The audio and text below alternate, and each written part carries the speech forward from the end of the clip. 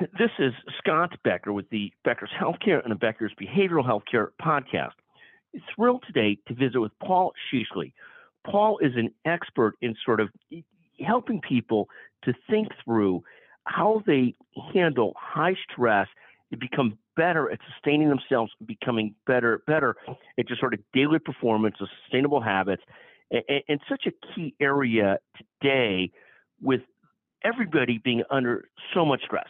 And Paul works with high-profile celebrities, politicians, and others, but so many of the lessons are applicable to all of us, particularly health system leaders, nurses, physicians, anybody dealing with stress. Paul, can you take a moment to introduce yourself, and welcome to the Becker's Healthcare and Becker's Behavioral Healthcare podcast. Can you introduce yourself? Yes, thank you so much for having me. I'm Paul Sheesley. I'm a licensed psychotherapist in the Maryland, DC location. And as you mentioned, I have a niche in working with high-stress individuals and those who are in high-powered positions. And so I'm happy to be here to talk more thoroughly about my experiences and helping those individuals, as well as how some of those experiences can benefit other individuals of professional working class.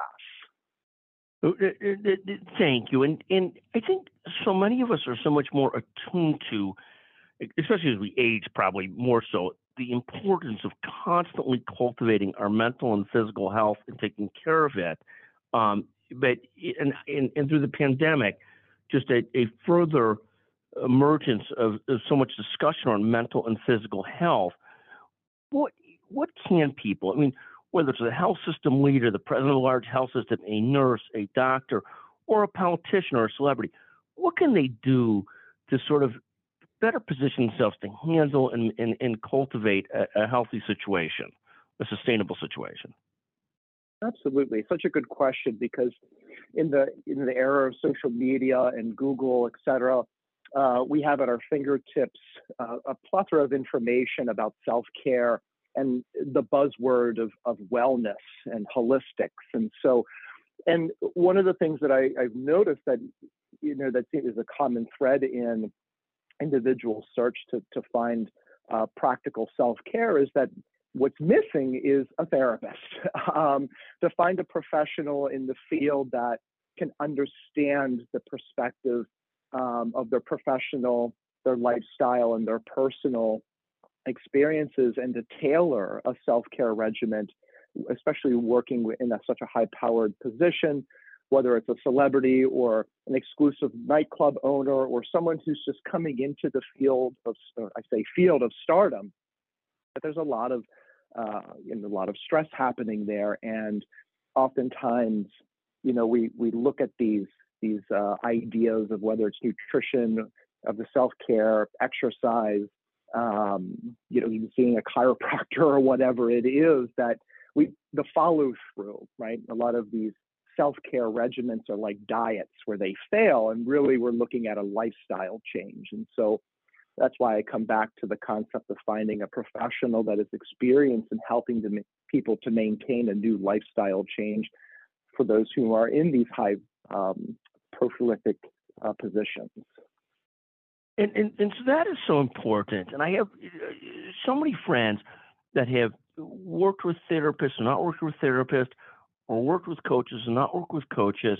And one of the perspectives I get, from one of my colleagues who constantly dabbles in talking to a therapist is, I didn't have an aha moment. The therapist didn't fix this, didn't tell me this, didn't, provide the answer.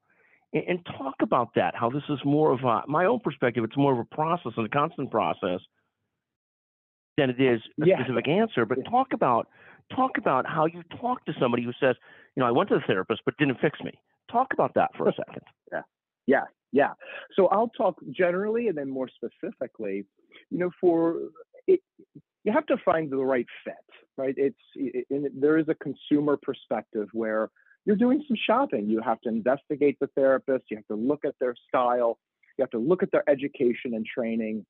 And you have to feel them out. And that's where the initial consultation is super important, because if you don't get that feeling of I'm comfortable, I feel safe, I feel like this person can communicate with me and on my style or level, you need to move on and find another practitioner that will be of fit. So that's super important, and it can be very discouraging having to shop around, and maybe you get to know someone, and maybe their schedules don't quite line up with yours, but you don't give up. You have to continue to look for that right fit, and once the person finds that fit, that's where the change could really start to happen, because now you've made it over the hump of locating someone that you can connect with. Working with prolific individuals, the interesting thing that happens there is that a lot of these folks are super smart, right? They're problem solvers. They manage a lot of heavy-ended stress, and so a lot of times their perspective in coming in to see me is hesitant. It's how can this person whom I don't know fix my problems?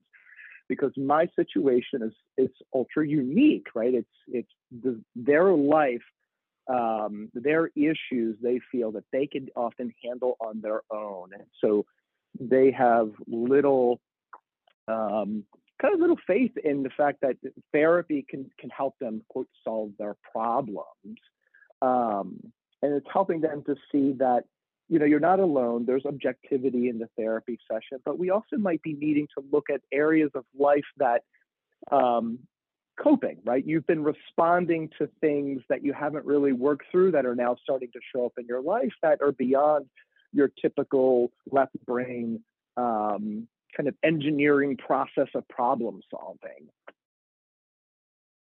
And talk about this. You work with a CEO, and the area that we live in is really twofold, but often CEOs of health systems, very high profile.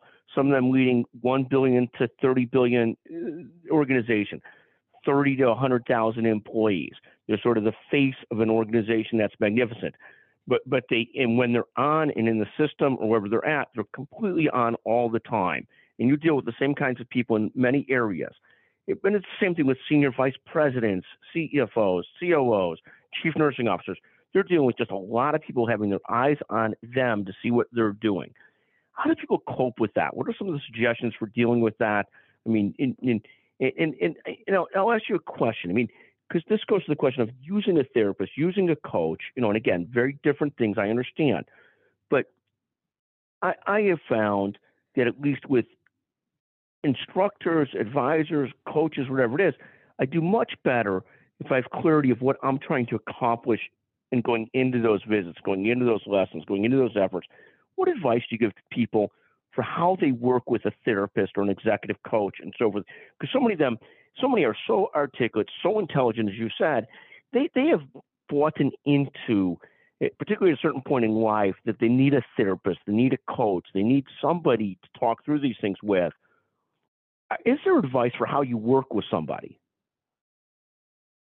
So there's a huge compassionate piece. There's an empathetic piece when these individuals come into my office.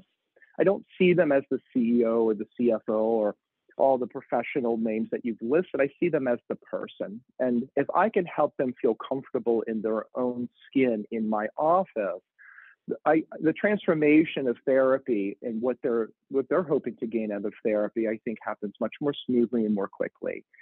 It's helping these individuals to turn it off because they're always turned on.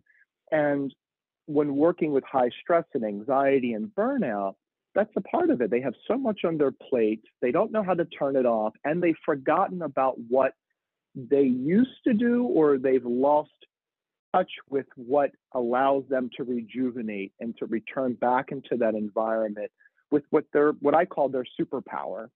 These superpowers that they have, their intelligence, their ability to command and to lead, takes from them, and it's taking more than what they're able to rejuvenate with. And so oftentimes these leaders, they're unrelenting standards, there's perfectionism, there's a lot of internal criticism that there's expectations that they have to fulfill.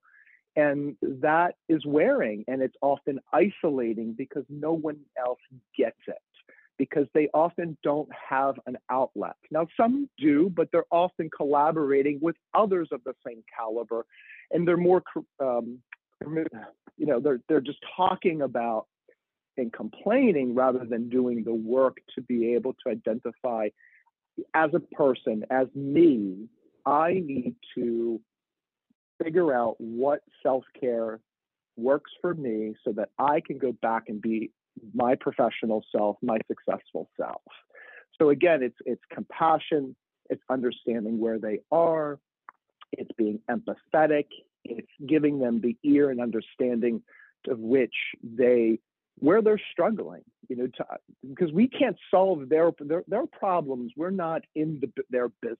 We're in the business of therapists, of relationships, and that relationship bonding is so important in the beginnings of a working therapeutic relationship. But this is so true, though, and I think that's a great therapist perspective. I can't solve your problem, but I can help you think through your problem, and I can provide you empathy and help you get back to the track you need to be on. Absolutely.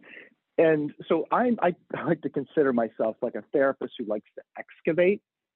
So a lot of times these individuals are coming in and there's a lot of fires happening in their life, right? And they want the fires to be put out. Help me put these fires out. Help me figure out, how I can move forward. And there is a lot of, emergent work that happens, but oftentimes I find there are underlying concerns or life patterns that keep flaring as a result of some environmental trigger. And so when I say I like to excavate, I like to understand the person from beginning to end. And so that's where I do a lot of childhood origin relationships, early foundational relationships.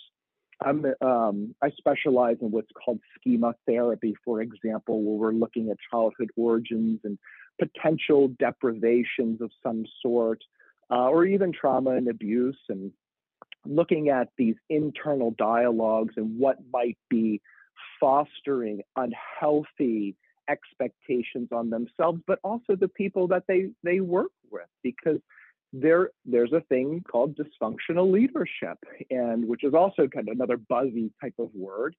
And so helping these individuals to take a look at not only the relationship they have with themselves, but the one that they have with other people. But it's so important because what you said about dysfunctional leadership, even the very best leaders, they are few and far between that don't have some internal conflict or strife. Some people they cringe with or they're more comfortable with. I mean, there's all these little dysfunctions and micro dysfunctions and major dysfunctions and so forth.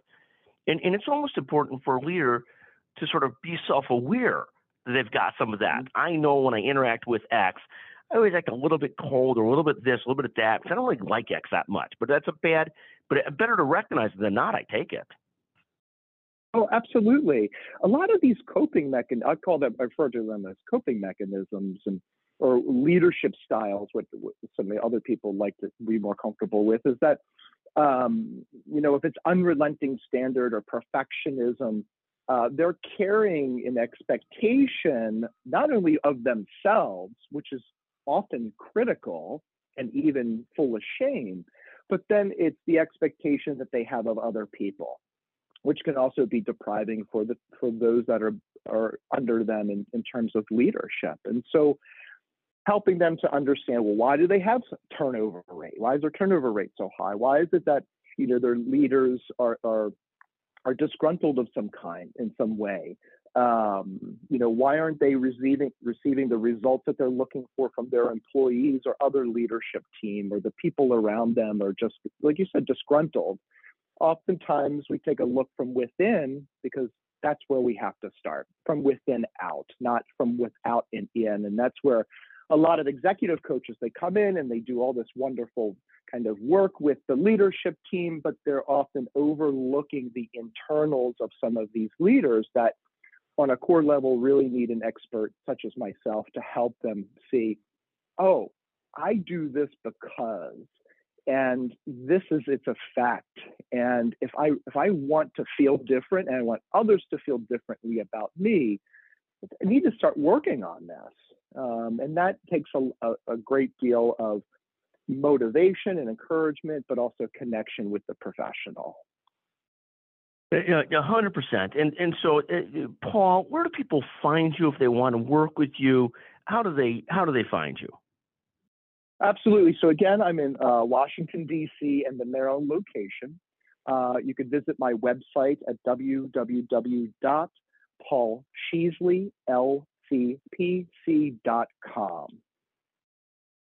Paul, I want to thank you for joining us. This issue of how CEOs manage themselves, not just their work, but how they stay centered, how he or she keeps themselves coping day to day so they can perform how they want to perform, and so they can be happy and productive.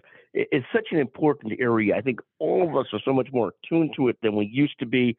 I appreciate you joining us so much. There's such an interesting thought, such an interesting guest. Paul Sheesley, thank you so much for joining us. Thank you so much for having me.